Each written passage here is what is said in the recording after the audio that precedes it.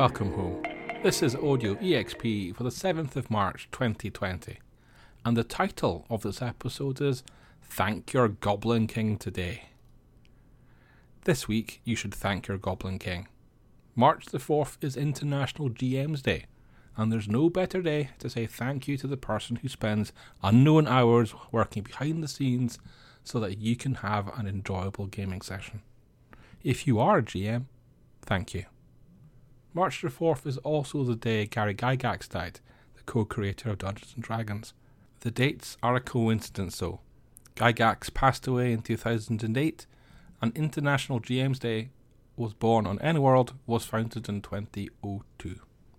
As you would expect, there's a big sale on at DriveThruRPG to mark the day, and there are 53,000 products with pretty big discounts available. When I looked, Ultramodern 5 for 5th edition by Deus Ex Machina Gamer was the bestseller, and it was beating some pretty huge RPG titles. If you're interested in knowing more about Deus Ex Machina Games, then they received the Geek Native RPG Publisher Spotlight in November last year, so you can check that out. Meanwhile, I noticed the 20th anniversary edition of Vampire the Masquerade was outselling the 5th edition of the game, and the Alien RPG from Free League Publishing was outselling The Witcher. Now, perhaps that's because everybody already has a copy of The Witcher TTRPG. A game that's not in the sale, but published this week, that you can now get on Amazon, is Jim Henson's The Labyrinth adventure game. I think it's one of those games that people will want in hardback, not PDF though. I mean, it looks like a book from the iconic movie. The Labyrinth RPG is a book that has a hole cut through the pages, hidden object style, which holds 2 dice, and the book is illustrated by people who worked on the movie. It's written by Ben Milton, for the most part anyway, and he's a YouTuber known as Questing Beast and a designer better known for OSR stuff. However, Labyrinth is mainly adventure rather than system. You're encouraged to use your own preferred mechanics, but if that's not an option, then there is a lightweight set of rules in the book. The GM in Labyrinth is known as the Goblin King. They're the master of the maze and responsible for engineering all the encounters and hardships your characters might encounter on the way. Next year then, it might be possible to be playing a Labyrinth during International GM's Day, and you'll have a chance to thank your Goblin King. You won't have to wait until next year for Free RPG Day. That's on the 13th of June this year, so just a few months away. Why are we talking about it now? Well, the new owners of the event have just announced their partners. These are publishers like Goodman Games, Green Ronin, Pezio, Steve Jackson Games, Fantasy Flight Games, Cubicle 7, Pelgrane Press, Modifius and others, and they will be providing freebies for the stores that take part. The goal of Free RPG Day is to encourage gamers to try a new game and to visit their local store. This year we've seen virtual tabletops and D&D command a tremendous amount of market share, and so Free RPG Day feels as essential as ever. It is kind of weird that Fantasy Flight Games are taking part in Free RPG Day though. I mean, it's widely believed that they are exiting the RPG market despite having the Star Wars license. But they have exited their RPG developers. If you're reluctant to start collecting Star Wars RPG books as a result, but are keen to do something sci-fi, then what about the Stargate RPG? You can now sign up to the public playtest of that game. To take part, visit stargatetherpg.com, click play, click gaming groups, then public beta playtest group, and lastly, click group. Now, this may be where you expect me to say all the links are in the show notes. They're not though.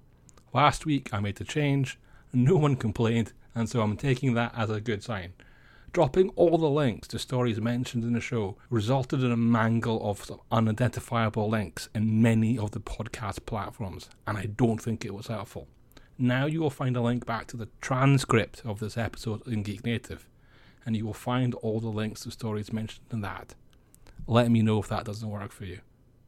Many people are speaking up about what doesn't work for them in the Stargate RPG. They don't like that it's powered by 5e.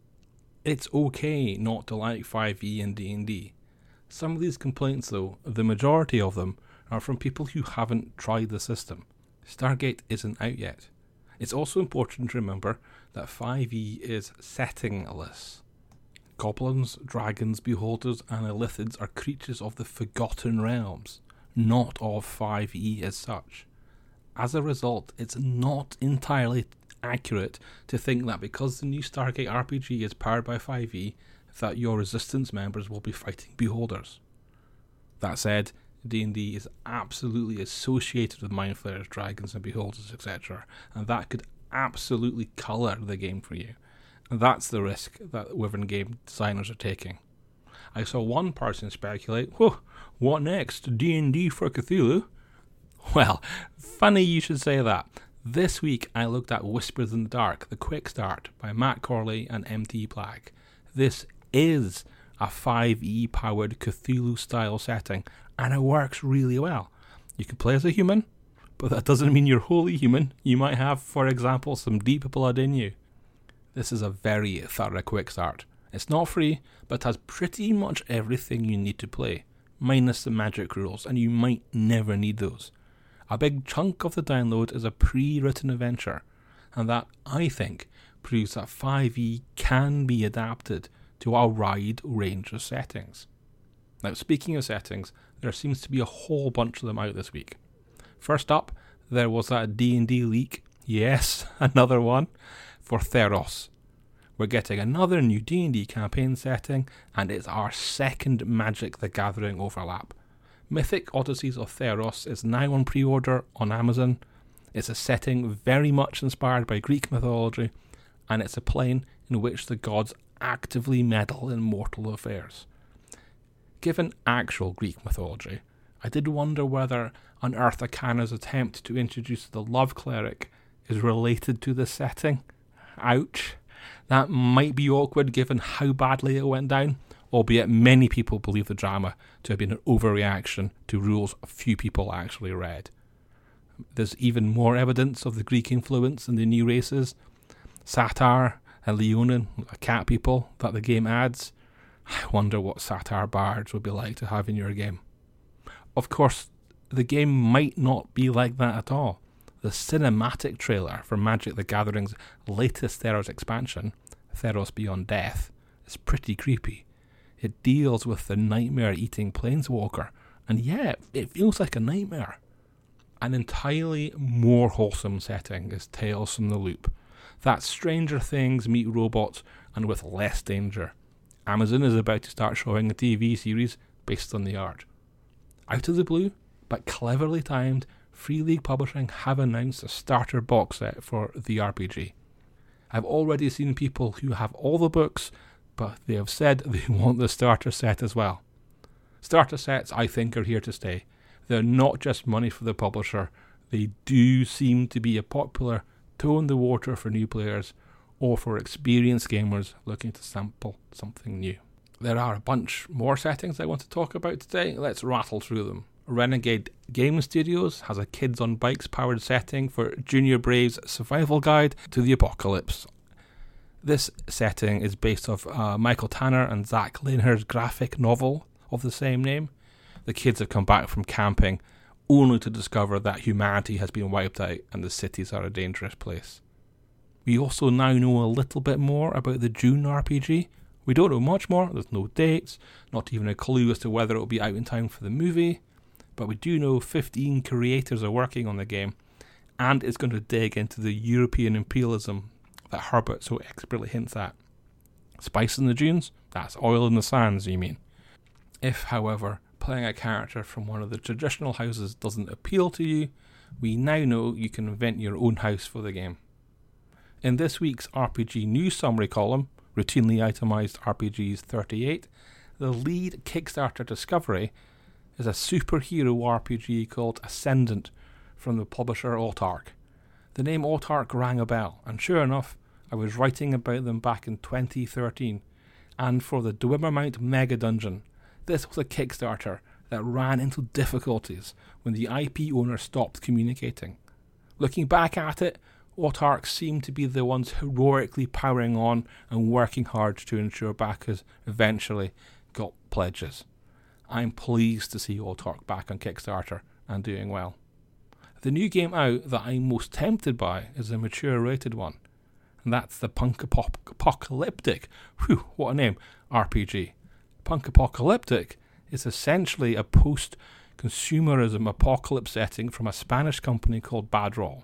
That already leads me to believe that it will have a very different feel than, say, an American post-consumerism setting.